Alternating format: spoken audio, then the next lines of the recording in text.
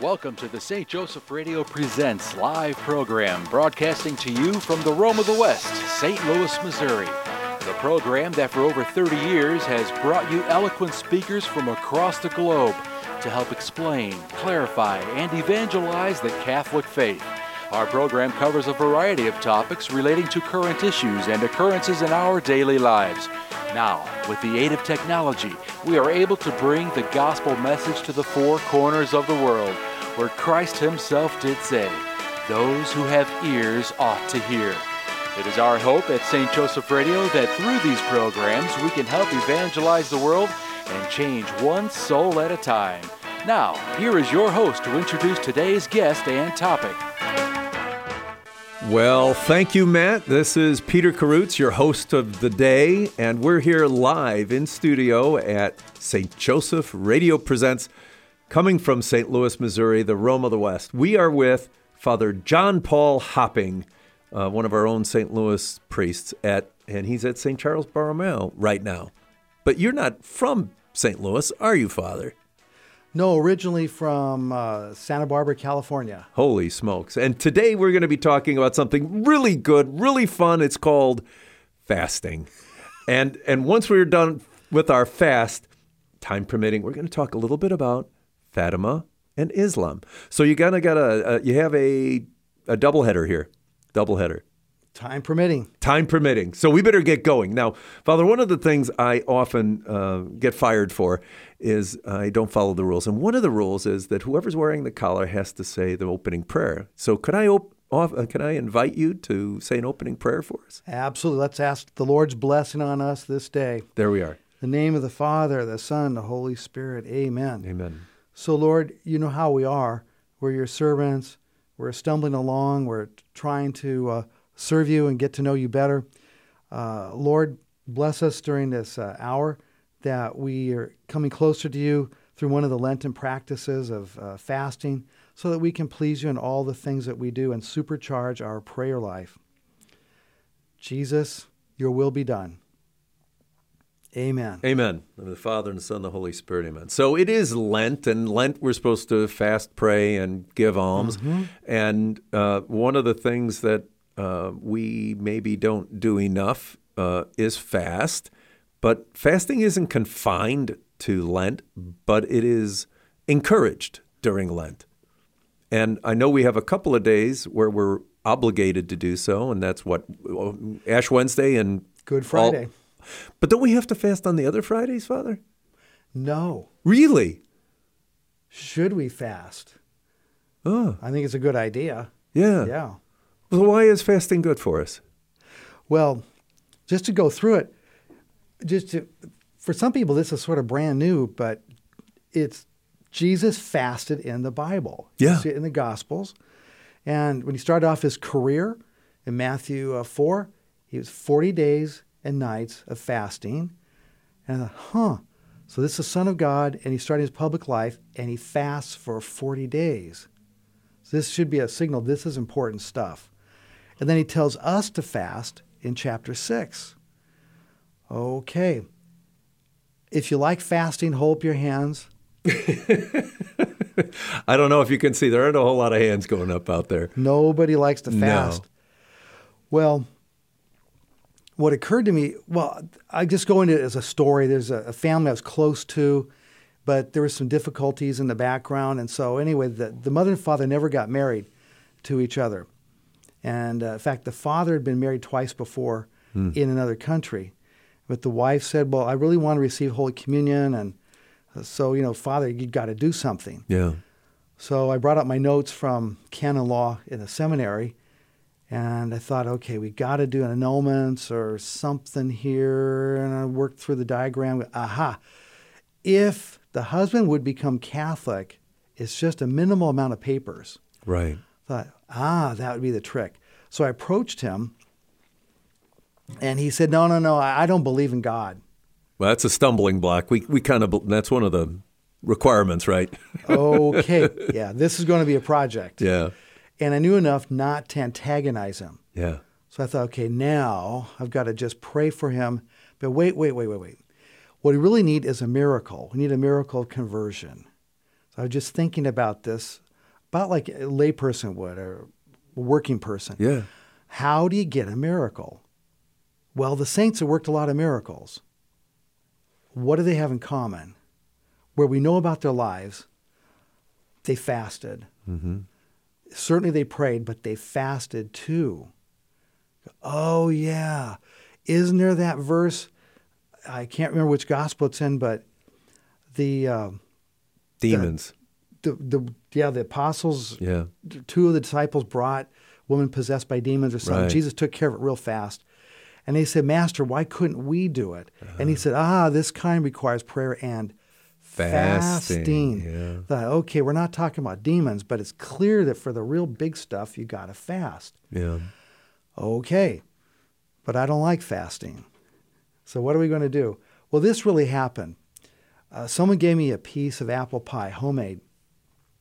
You could see the thumbprints on the rim of the crust, and it's a real thick pie. You can see the beautiful slices of the apple, and on the crust on top, there was cinnamon and sugar that had been melted, and it smelled so good. Now remember, I'm a priest, and it doesn't take much to get me excited. So I'm thinking about this piece of pie all day. I'm really looking forward to it. I finished dinner, and I opened the refrigerator, and it's on the shelf. It's roughly at nose level. I'm looking at that piece of pie, and I thought, this is going to taste so good. The question was whether they heat it up or not.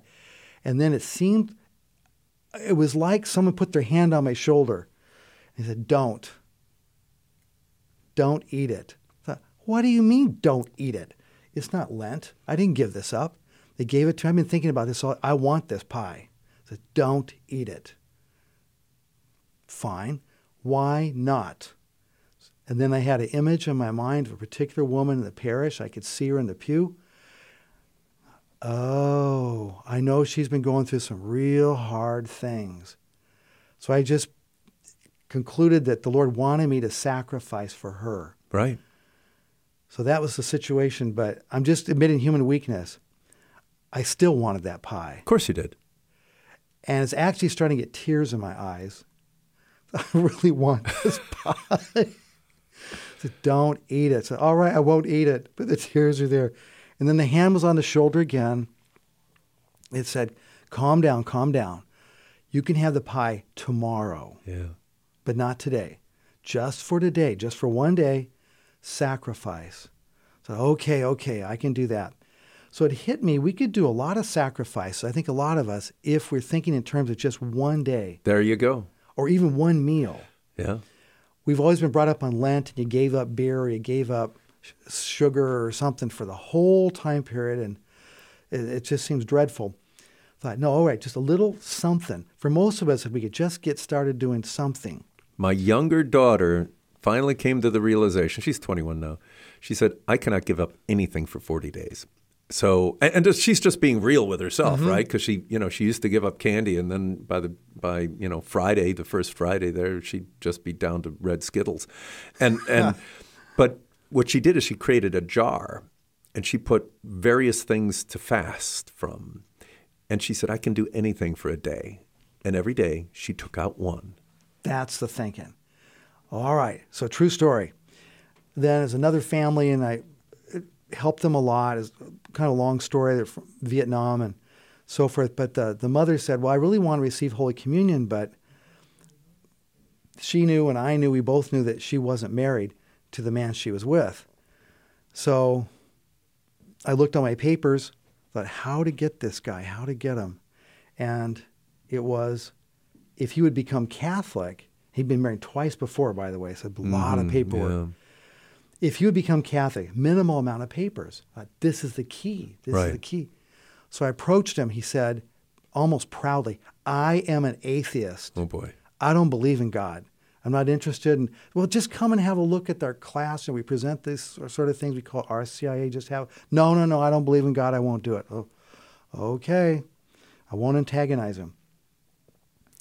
So I decided, I can't explain it. It was arbitrary. I just said, I will not eat meat or any meat substitute on Wednesdays for this man. And I figure he's a tough cookie. This is going to take a while. So I'm going to do this until he becomes Catholic or I die, whichever comes first. Because this may take 10, 20, long time. 30 years. Yeah. You know what happened? No. 13 months. Wow. I went over to the house. Little kids came up. Father John Paul, Daddy joined RCIA. Well, praise God. That's wonderful. So I became Catholic, and we took care of the marriage situation. Actually, God took care of the marriage situation. I didn't even have to do it. Sure. And then right after that, another mother came to me and said, well, I'd just like us to be more united as a family. Her husband was a wonderful man, really good, faith-filled Christian. And she said, well, I want us to receive Holy Communion together. Oh, okay, same as the last time. I didn't tell him anything. I just continued the Wednesday fast, no meat or any meat substitutes. In fact, by the way, I like fish. So if I ate fish, it's no substitute. It's a treat. It's no sacrifice. The idea is a sacrifice. Right. So no meat, no fish. A lot of times it's beans and rice. Or I got some type of pasta that I eat. But 7 months, he joined RCIA. And with this guy, I did go back to him and I said, remember I asked you about becoming Catholic? Uh-huh. I said, and I asked you about joining RCIA, the Come and See course to learn what the Catholic Church teaches. Uh-huh. I said, well, now you're in it. What changed? I was just interested in how he experienced this. Right, yeah. I didn't tell him I was fasting. Sure. What changed?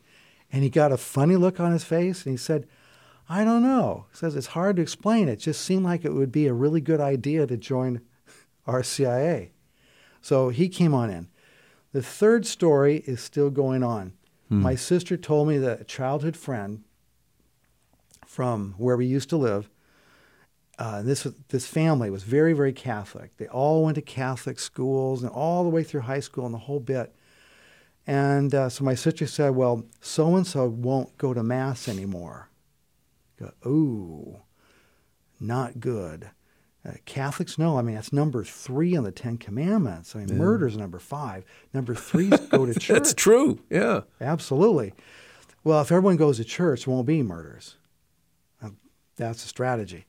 So I thought, this is terrible. She'd have no excuse. She goes before Jesus, and he said, why won't you go to church? Just, well, we're going on, I'm not sure, 4 or 5 years now. So I continue on Wednesdays. I fast for that person. My heroine on this is St. Monica and St. Augustine, her rotten son, Augustine, who's a college brat. Yeah. How long did she pray? 17 years. Oh, yeah. Now, I don't think it says fasting, but especially in those days, that was kind of always in the background. Right. I'm pretty sure she fasted and prayed. She got him.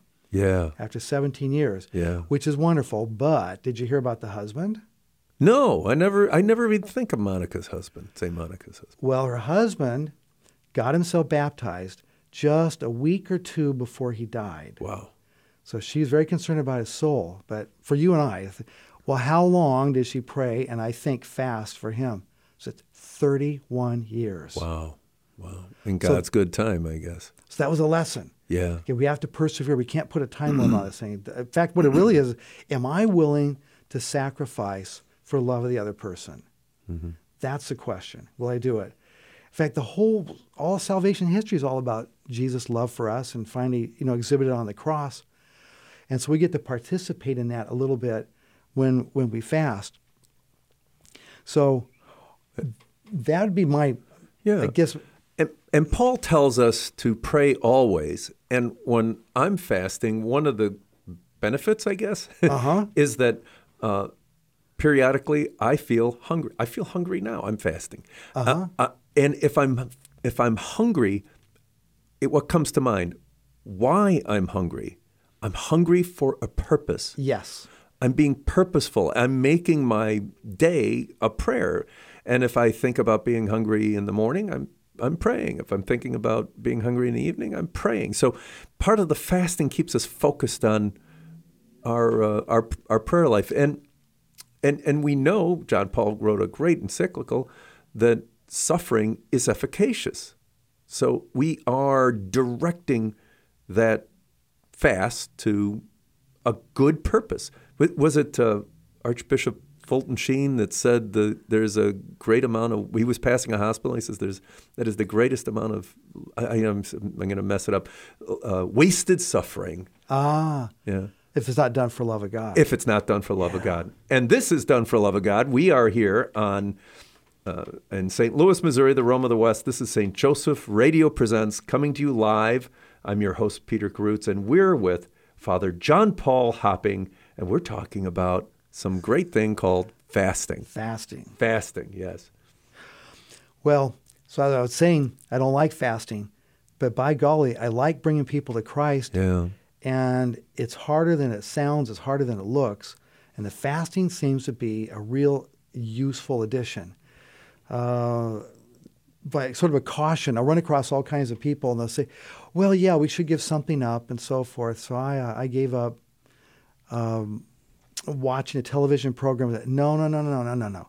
Fasting means food and the stomach. Yeah, right. Next question, why?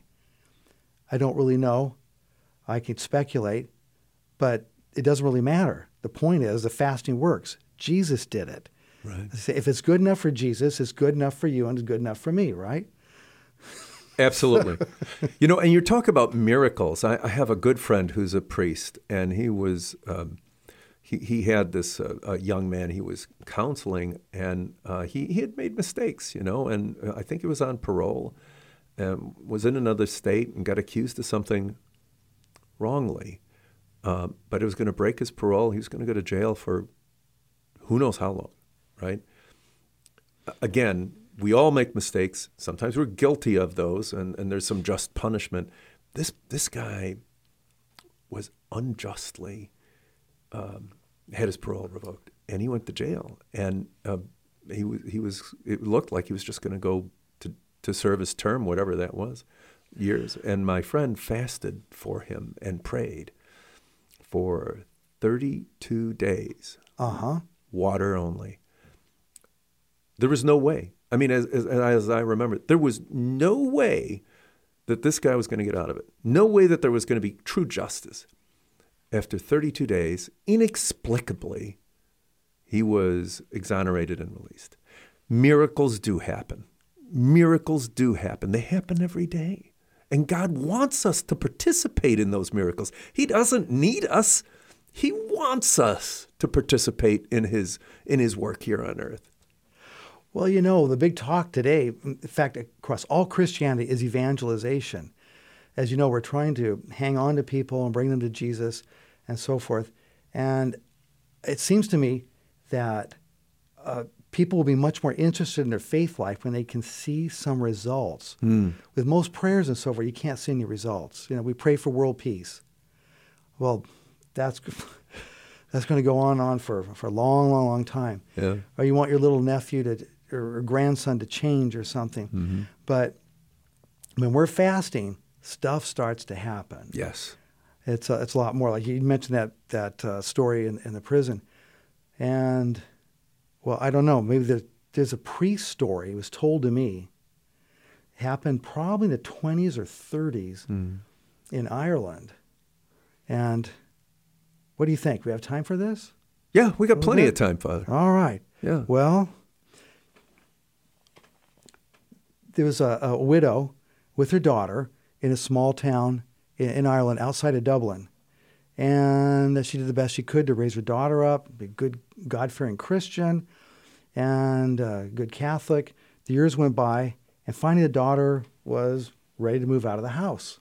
So she moved to Dublin to get a job, and she was there not really too long, maybe 2 weeks or so. And when she came home, she'd visit every week on the bus. She was just beaming one day. She walked into the house and she said, Mom, it's so wonderful. I met this terrific man, and he just loves me dearly, wants to marry me, and I want to marry him, and it's all so wonderful. And they talked about the wonderful man in all the different respects. And then towards the end, the mother said, and to where will you be a-marrying him? Mm-hmm. Oh, well, Mother, he's not very comfortable with things Catholic, so we're going to get married in his church. And the mother said, oh, I see. So they finished the visit, and the daughter went back to Dublin. The next visit, 2 weeks later, the daughter was back, and she exclaimed at the difference in her mother. She says, oh, Mother, says, you look terrific. I see you've been dieting. You've lost some weight and everything, and the clothes are fitting better and everything. That's wonderful, and I really want to support you with your decision to diet. And the mother just kind of smiled and kind of hemmed and hawed a little bit. They had a nice visit. And the next week, it was a little bit more of that. And this went on, you can imagine, say about 3 months later. Right. And the daughter remarked, Mother, you've lost a great deal of weight and so forth. And the mother didn't really answer. She didn't really say anything. She kind of smiled and mumbled something. And the daughter said, well, I think you've lost enough weight. I think you could stop now. And the mother didn't really answer. And this whole thing is very mysterious. The daughter left perplexed. If you can imagine, maybe 2 more months. And the daughter returned for a visit, and the mother's appearance alarmed her. He said, Mother, you have been fasting enough. You're starting to look very, very thin. Your clothes don't even look good on you. You need to stop this. And the mother just silently shook her head from left to right, indicating no. Well, now the daughter was engaged. She said, but Mother, this isn't good for you. I'm your daughter. I care about you. This doesn't make sense to me. Why are you doing this? There you go. And the mother said, because you are committing a serious sin. You're not going to get married through the church that Jesus Christ established. I'm your mother. God gave you to me to help you get to heaven. I'm responsible to see you to heaven. So, but Mother, he said, no. Says, you can do whatever you want to do, but I'm going to do what I want to do. And I will fast until you return to the church or I die. Wow. And I found out leave it to the Irish. They would do this. Well, I'm a chaplain for the Ancient Order of the Hibernians. Uh-huh.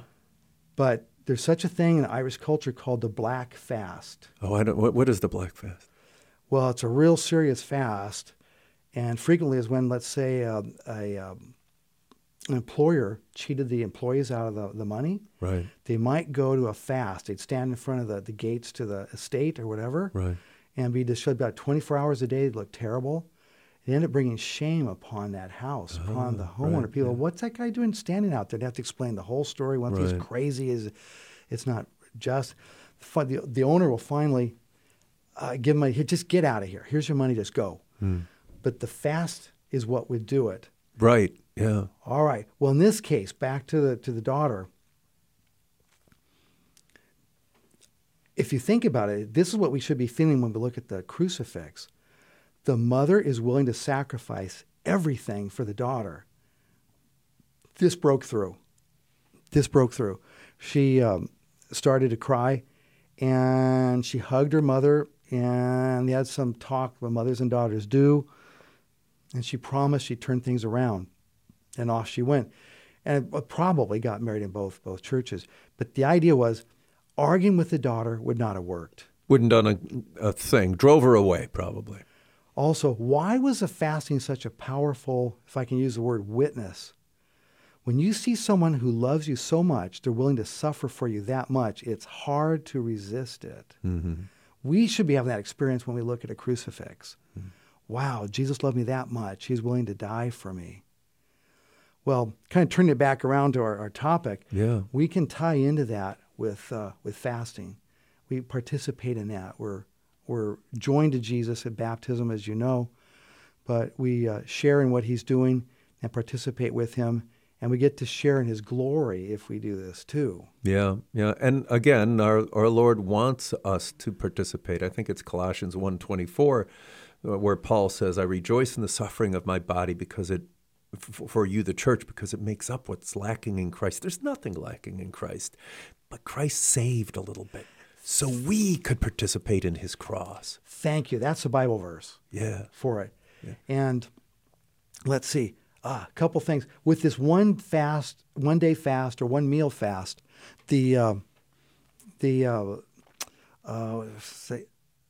what kind of attractive feature is you don't make a promise to do it forever and ever. It's like one day at a time. Will I do it? Will I do it right now for this meal? And also, what I learned, we've kind of forgotten this. Every Sunday is a little Easter. A little one, yeah. Well, we don't fast on Easter. It's the Easter feast. Okay. And we got kind of sloppy, I think, maybe in the Roman Catholic Church, but we shouldn't be doing fasting or other penances on Sunday. Really? Every Sunday is a little Easter, a time of rejoicing and that sort of thing. So no fasting on Sunday. Or holy days. You know, that's why the church had holy days. For the feast. Because the feudal landlords would work the serfs to death. Oh, wow. And they only had Sunday off. So the church inserted all these feast days, and no working on a feast day, no plowing the field, none of that stuff. And so a feast day really was something to which you would look forward. Oh, I bet. bet. A wonderful thing. Well, one thing with the fasting, I really appreciate food. Right. I don't take it for granted. Side benefit, run into, when someone's taking up a collection for hungry people, Yes. I'm a real soft touch. Oh, I bet. Because I thought, I hate fasting. And I can't imagine these people don't eat for 2 or 3 days. And they're trying to hold a job, that sort of thing. It's really, really, really hard suffering. So I got a lot more compassion. So is this part of why we do fasting, get closer to God? I think it is. I think it is. Well, it makes us think about what we're doing, right? And our Lord said to do it. He didn't only tell us to do it, he actually did do it. He did it. Yes, he did. So we are here in studio with Father John Paul Hopping, as he says, like the bunny. And we are talking about fasting, which we all should do. There's a lot of good reasons to fast. The most important one, of course, is to get us closer to Christ, to become more in union with his will. And look, we're his children. We can ask for anything. Why? Because we're his children. And he's also saved some of the suffering, if you will, for us to participate in him. He's come. He's the great mediator. Looking for a way to teach your children about our Catholic faith? Colby Academy has the solution. Offering a curriculum that is loyal to the magisterium, classical, Ignatian, flexible, and affordable, Colby can help with all your homeschooling needs. We offer a wide range of services, including live online courses for those looking for assistance teaching their students, recorded self-paced courses for those who want teacher instruction while needing the flexibility to move at their own pace, and traditional homeschool courses for maximum flexibility and home education. Our support services include advising for parents, record-keeping and transcript services, a grading service, standardized testing, and guidance and college counseling. For more information, check out their website at kolbe.org. That's KOLBE.org. Or give them a call, area code 707-255-6499. That's 707-255-6499. It's Colby Academy. St. Joseph Catholic Radio is proud to announce the launch of SJEN TV, the St. Joseph Evangelization Network. SJN TV is a premier online Catholic broadcasting network providing quality Catholic programming 24 hours a day, 7 days a week. We have programming such as live studio interviews, St. Joe's Java speaker presentations, current Catholic issues, and the Pro-Life series. We're featuring the many talented speakers out of Orange County, California, and this Archdiocese of St. Louis, Missouri, including Professor John Gresham, Father James Mason, Karen Nokemper, Rick Hollerick, Bill Federer, and many more. To review the program list, go to sjen.tv or on Roku, SJEN TV. All this programming is free, and we are welcoming sponsorship of new programs. Find out more at sjen.tv. Joseph Radio presents, coming to you live from St. Louis, Missouri, the Rome of the West. I'm your host today, Peter Karutz, and we're in studio with Father John Paul Hopping from St. Charles Borromeo Parish. And let me just mention something. We just missed Father giving a talk over at St. Angela Merisi. The age, with age comes wisdom. Does it, Father? Maybe. Well, you missed it, but I think it's recorded. And if you call us after the program, you can get a copy of it. 636-447-6000, 636-447-6000. Give us a call. And you know what? You can ask for a copy of any of the programs we've done. And remember, we're also up on YouTube. The camera's going. We'll wave to the camera. Sorry. That's all right. And on the 12th, we have a talk by Dr. Kenneth Howell. And the topic is Catholic Consolidations for Troubled Time. Wow. So we and at St. Angela Merisi on Fridays during Lent, we have a speaker every Friday, and it's at 7 p.m. right after Stations of the Cross. Father Jeremy Paulin, is that it? Father Jeremy Paulin, and then Father Anthony Gerber? Gerber. Yeah. Oh, wow. So great talks coming up every Friday. Don't forget about it. It'll be great to do. You know, Father, when I was in college, talking about fasting a little more. When I was in college, I went to Loyola in Chicago, so the Jesuits did something good, I guess. But we had what we called the 3-day fast during Lent, and you would go without food for 3 days. You could only have water. And I did it a number of times. And I'll tell you this, the first day, progressing through the day, I was hungry.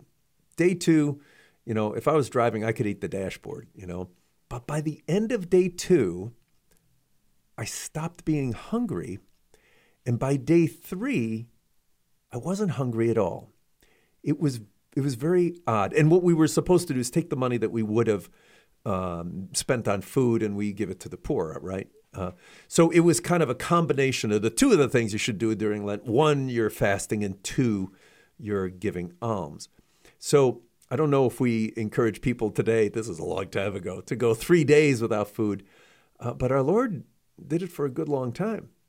Yeah, so it can be good. Also, there are, I hate to get into the secular world, but there's actually a PhD professor and doctor at Washington University, and he suggests that fasting can actually recode some of your cells. So there is at least he has a theory. Mm-hmm. He's done 32 different human studies, and he says that there is a great health benefit to fasting. So what? God wants good for us, right? So we may be suffering a little bit, but he wants good for us.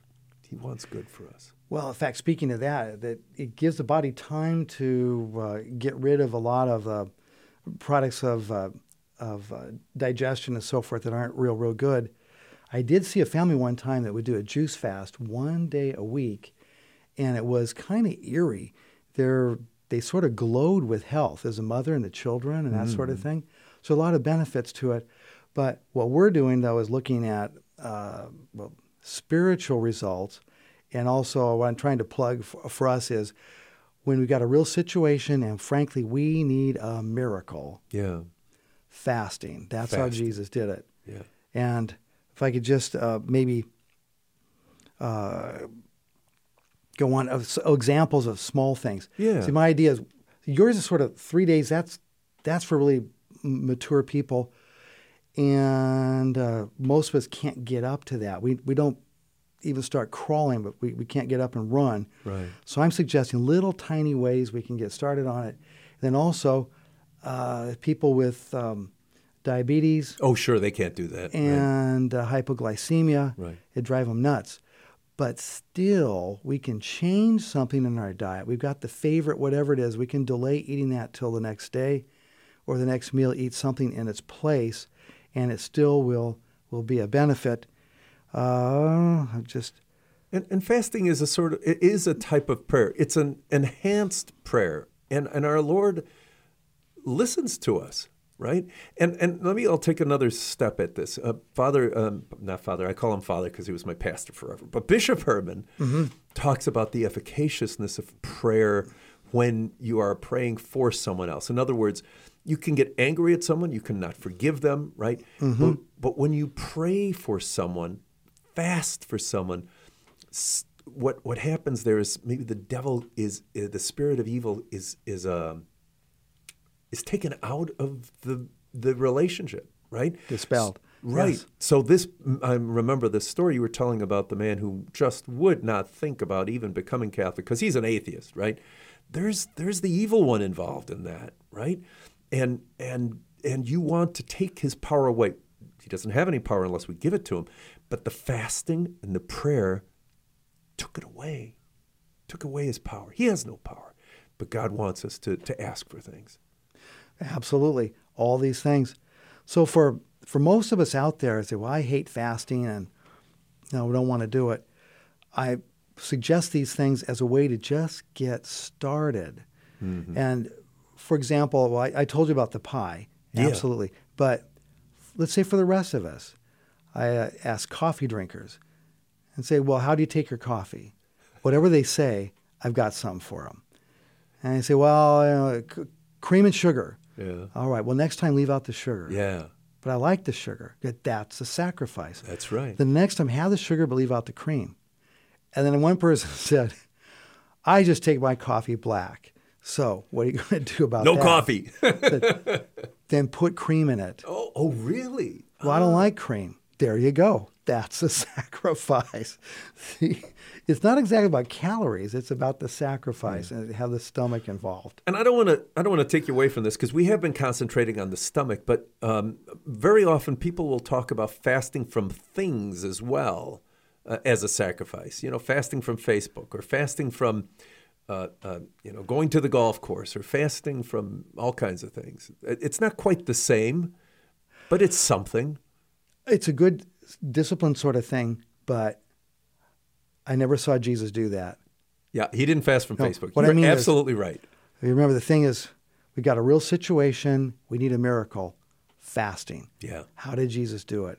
So if a person did all the above, that'd be the best. Right. But I say a warning to people who say, well, I just won't fast, so I'll, like you said, give up Facebook. So, good luck. You're going to need it. There you go. I don't think you're going to get much result from that. Well, I'm encouraged. If you were ever thinking about fasting, please do it. It is Lent. It's what we're supposed to do during Lent. We're supposed to fast, pray, and give alms. It'll get you started. It'll get you started. And as Father said, even the start is good. I forget which theologian, it was either Aquinas or Augustine, said, God sometimes is more pleased with our desire to do good than when we actually do good. But so just know that when you are resolving to do it, God is already involved in it. If you're deciding to do it, if you have the desire to do it, in the inclination, you have pleased God, and He's going to help you take that next step.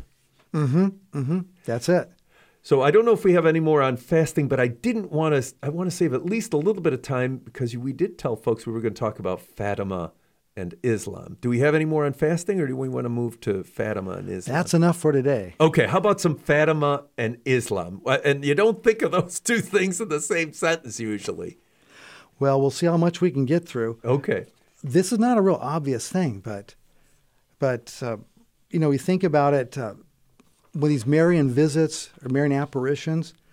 The really, really important one for our time is Fatima because it had to do with warning about the Second World War and thereafter, which all happened.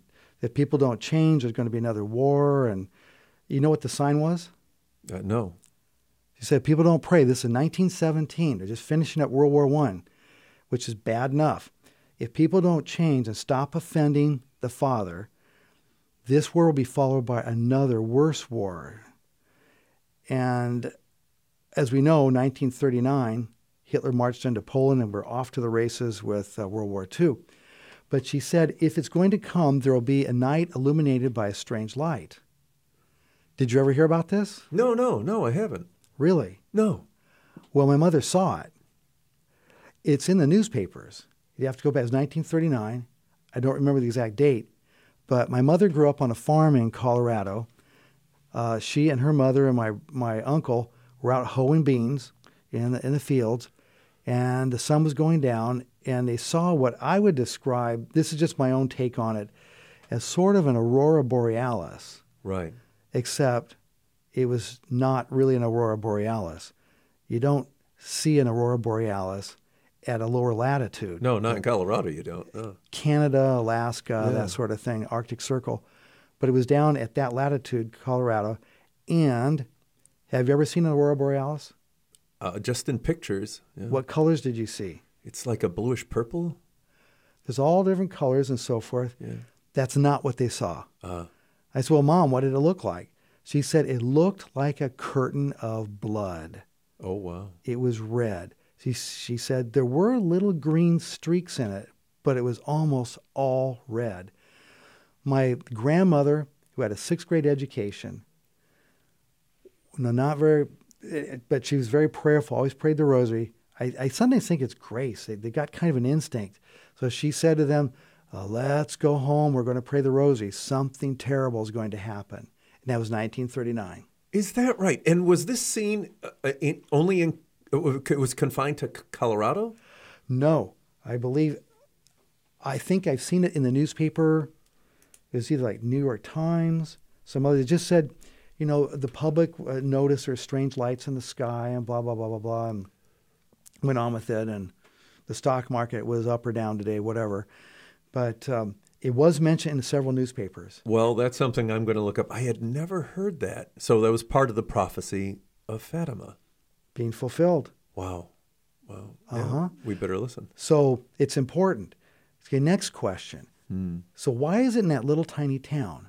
Well, the Blessed Mother seems to like to get away from the city and the hubbub, and she wants people who have pure hearts and are willing to listen, like children. So Fatima's good that way. But Fatima, the name Fatima is no accident. It's Muhammad's daughter. Right. He had, I think, several children, but I believe she was his favorite daughter. And why would the Blessed Mother appear there? Well, going backwards, all the way back, Christianity came to the Iberian Peninsula, that is Spain, Portugal, future Portugal, in the early hundreds. And they're going along. And then we have Muhammad, birth of Islam, and it starts to spread at sword point rapidly across North Africa. And I believe it got to Spain in the 700s. And they're pretty much pushed back just for a couple little pockets along the Pyrenees Mountains that separate Spain from France. And there they were. So what was it like? Well, it was no fun if you were a Christian. Oh, yeah, right. So just kind of in general, the Christians were dispossessed of their land. The Muslim Moors came in, took everything over, so it'd be working on their property, that sort of thing, for them. And the faith was discouraged, and or maybe you could go to church, but you had to pay a tax. The demi-tax. A real heavy tax. Yeah. And there's another, well, anyway, you get the idea. It's pretty miserable. And so there in the north, they started to fight back. And this is called, well, it's better just to say it in Spanish, the Reconquista. Reconquista. The reconquest. Ah. And it took them from like the 700s up to Ferdinand and Isabella and Columbus, 1492. 700, 800 years. Wow. Of constant warfare. Wow. To slowly drive them back. And in the midst of that, there was a real charismatic hero who had, I forget, his name was Rogelio something, but everyone called him El Cid. El Cid, okay. El Cid, you heard of it? Oh, yeah. And there was a movie a long time ago Right. and so forth. I think it was Charlton Heston. Yeah. It was. And that's historic. Yeah. So you have El Cid, then they fight that back. Finally, they had it all boxed in at Granada, the southern end of Spain. Ferdinand and Isabella were combining their kingdoms together, and they married each other. Right. And they did something like a 3-day retreat, and they prayed and everything, because this last battle would be very, very bloody on both sides. They prayed and negotiated withdrawal. They parleyed, and the Muslims agreed to abandon Granada, go back to North Africa. Nobody got killed with that. So there they were. But those hundreds of years of Moorish presence did leave a mark on Spain. In the Spanish, in fact, the word el, E-L, I believe is Arabic. And can you hear the word for God in this? If something happens, or you're looking at it and you want things to get better, and you might say, ojalá. Ojalá, yeah. Would to God that this gets better. Oh, I didn't know that. Oh, Allah. Ojalá. Yeah. Ojalá. Ojalá. Acts on the last syllable. Yeah. It's pure Arabic. Wow. Yeah. And there's other Arabic words in there too. So that's there. So we're not surprised that there's a town named Fatima. Fatima. Well, I was, but... So why would the Blessed Mother appear there? And we're going to find out in just a second. But this is St. Joseph Radio Presents, coming to you live from St. Louis, Missouri. I'm your host, Peter Karutz, and this is Father John Paul Hopping from St. Charles Borromeo Parish. And we talked about fasting. We're talking about Fatima and Islam. And now, why in the world do we call Fatima Fatima? Well, it was named after Muhammad's daughter, but years and years ago, Archbishop Sheen said that Our Lady of Fatima would be very, very important in the conversion of Muslims. He didn't explain anything more than that, but I'm inclined to believe him, because what are the odds that the Blessed Mother would appear in a place with that name? We know she's not doing anything by accident. Absolutely. So it's there. And I want to kind of put a positive spin on this. The good Lord wants everybody to get all the graces that he won for us on the cross. Everybody. Everybody, right. Sometimes there's sort of a club mentality where, well, we're set and we don't really care about anybody. No. That's not what Jesus wanted. He wants everybody to get the assurance of salvation through his death, suffering, death, and resurrection on the cross. And also, I worked with, we introduced a couple of Arab families years ago when I worked in a hospital, and they were Melkite Catholics. Oh, okay. And they're some of the most wonderful people I've ever met in the whole world. And I thought, because I had sort of a negative impression of Arabs from television. It's an American thing. No. Wonderful people, God's children just like you and I. Thought, well, that's the difference. It's the faith. It's the faith. We need the peace of Jesus Christ in our hearts. And that's for everybody. Yeah. And I sometimes will hear people talking, oh, we ought to just nuke that country. No. All those good people there, no, that's not what God wants. He doesn't want people nuked, and he doesn't want bloodshed and war and things like that. No. Wants goodness and happiness for prosperity, happy, healthy kids everywhere. That's what Jesus wants. And I believe we're going to see that. I don't know when it happens exactly, but we're moving in that direction in some ways. Like you're saying, the Islam is, there's some things that are mutually exclusive between Islam and Christianity. Let's just be upfront. But having said that, who visits Ephesus? The Muslims visit them as much as we do, and if not more. They have a great love and respect and veneration for Mary. Yes. Right? It's a common element. And there you go. Fatima, Our Lady went to Fatima. Islam has a great admiration and veneration for Mary. Here's that combination that you were talking about, Father. It's not a coincidence. It was absolutely done on purpose. And I think as Islam may move forward and continue to think and pray and maybe fast, they're going to see that. They believe in Jesus Christ. They believe that his birth was foretold.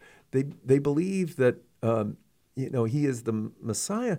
They don't believe in some of the other things. They don't believe that he rose from the dead. He's a prophet. He's a prophet. And she's the mother of the prophet. Mother of the prophet, right. The greatest prophet except for Muhammad. But was Muhammad's birth foretold? No.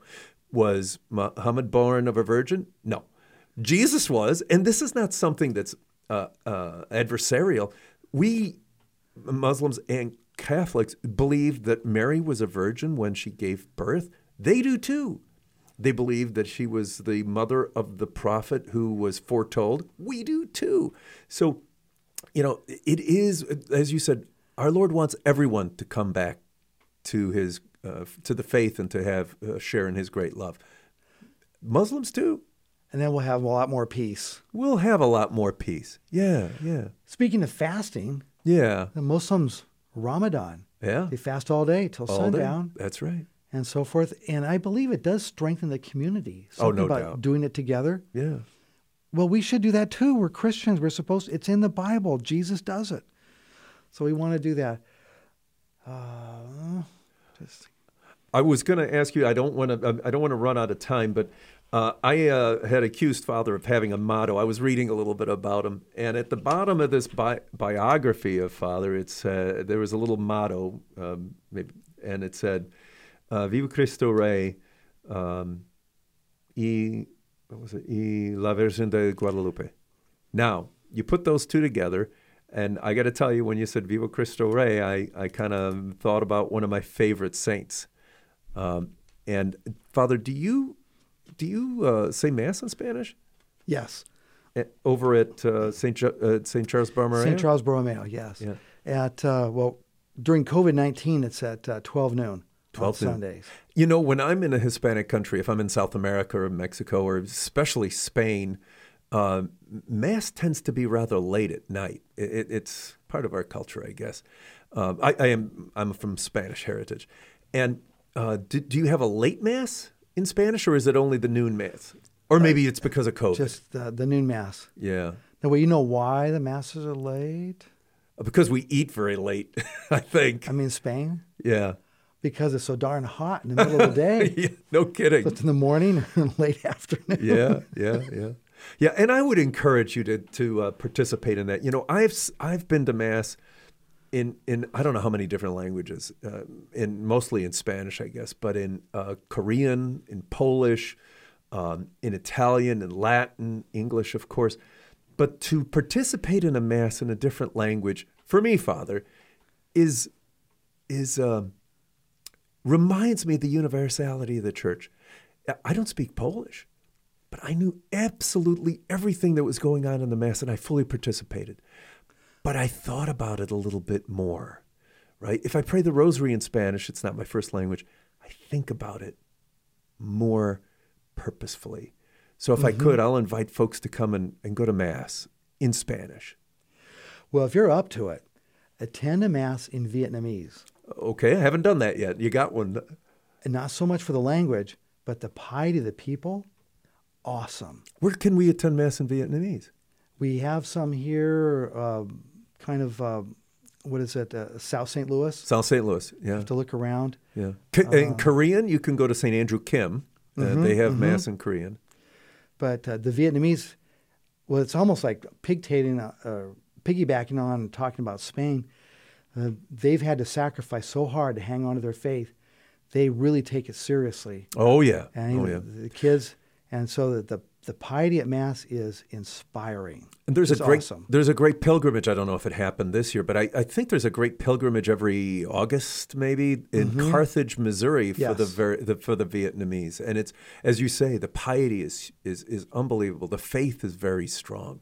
I would, before I realized what went on in Carthage, I would have never thought that. But I don't even know who brought the faith to Vietnam. Oh, no, I knew we were out of time here. Father, thank you so much. Our hour has flown by. We've talked about fasting. The message is do it. Do it a little, do it a lot, but do it. And a little bit about Fatima and Islam. Father, we have a half a minute or so. Could we ask for your blessing on our listeners? Lord, we give you thanks for all of our listeners. We thank you for our wonderful history, which inspires us in all different languages, all different peoples. Lord, help us to come together as your children through Christ, your Son, our Lord. Amen. Amen. So, Father, thank you. Come back and see us at the same time, noon, Saturday. And if you would, fast, pray, study about Fatima, and how about inviting a friend to come too? Skip lunch, fast, and come listen to our program. Tell a friend. God bless you all. Amen.